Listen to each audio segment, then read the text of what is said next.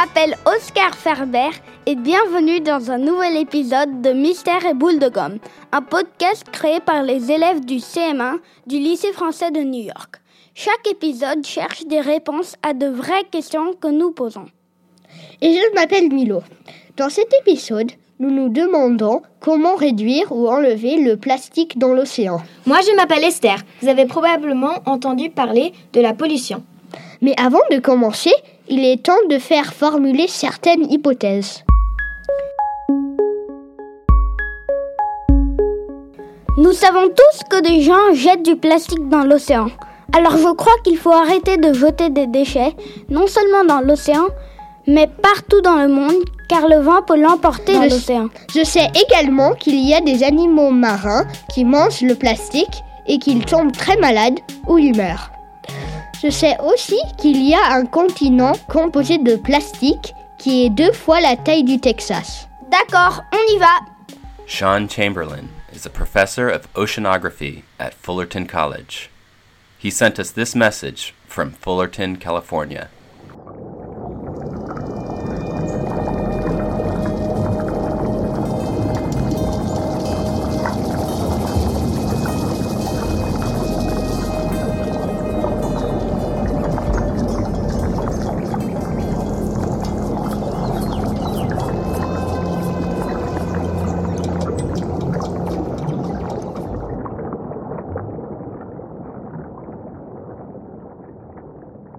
The 1950s Life magazine called it throwaway living, the great savior of housewives.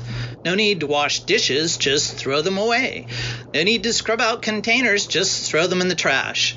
Why wash diapers? Throw them in the garbage. But those were the olden days, you say. Throwaway living is alive and well in 2019. On average, Americans throw away about 4.5 pounds of trash every day. But we recycle, don't we? Yeah, about 1.5 pounds per day. That means every man, woman, and child in America ditches about 3 pounds of stuff every day, 365 days a year. Multiply that by 327 million Americans. We dump more than 179 million tons of trash every year. I imagine if 30 million 6-ton African elephants came marching down the road, you'd take notice. Granted, only 10 million tons of the garbage we produce contains plastics, 1.6 million elephants. But does it matter? The elephants are marching down the road and into the ocean. But no one seems to see them, or feel their rumble, or hear their splash. And that's the first problem. We don't really notice how much trash we throw away. Many people don't even know throwaway living is a problem. I mean, what's a picnic without plastic cups and plastic forks?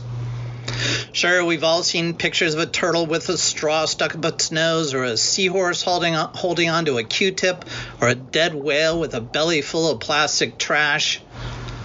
These pictures tell us that a lot of trash ends up in the ocean. But how do we turn these heartbreaking pictures into action?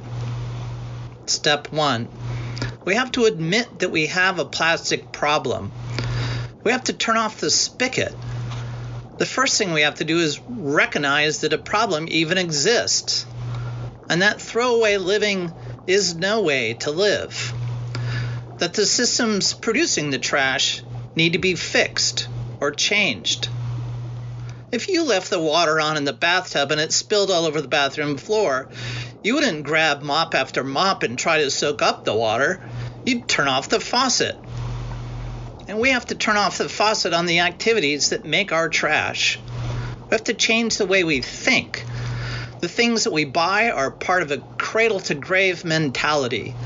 Manufacturers make plastic goods, we use the plastics, and then we throw them away. Born in a manufacturing plant, buried in a landfill. A one-way trip from the grocery to our home to the landfill. We have to develop a cradle-to-cradle way of thinking. Make something, use it, take it apart, make something again. use it, take it apart, make something again, over and over again. What's born in a manufacturing plant needs to go back to a manufacturing plant when its use is finished.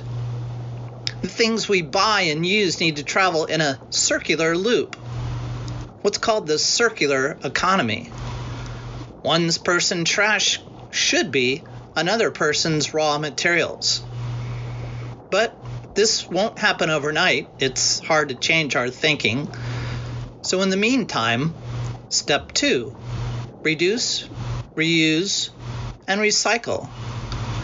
We have to start replacing things that we throw away with things that can be reused and recycled over and over and over and over, ideally forever.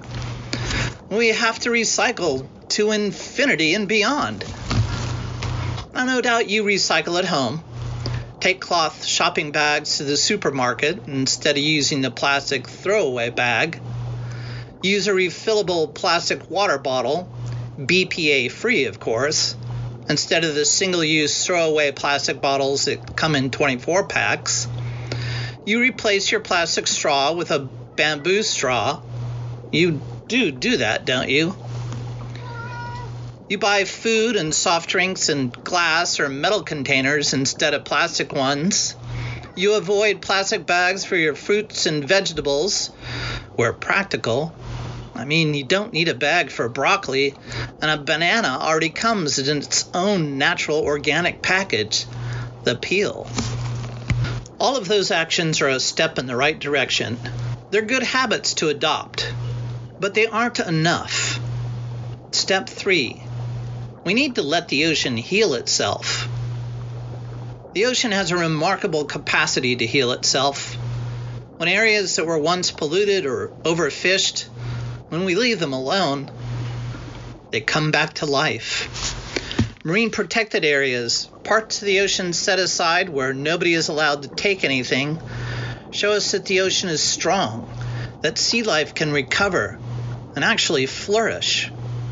Captain Charles Moore, the founder of Algalita, an organization committed to eliminating plastics in the ocean, is fond of saying that the ocean is downhill from everywhere. All roads, pipes, waterways, rivers, every stream of water that flows over the land eventually ends up in the ocean.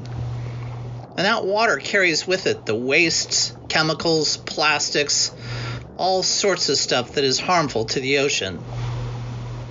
Captain Moore also says that all the king's horses and all the king's men will never be able to clean up the ocean again.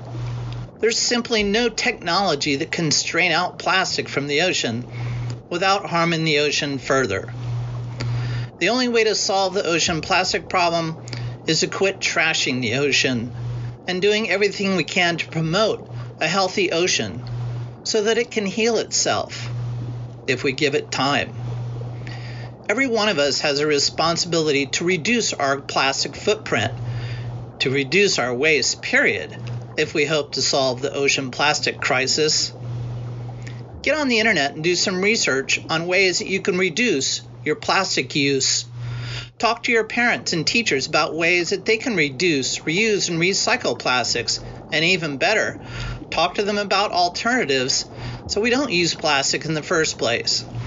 Be a voice for change. Set an example in your own life. Make a difference.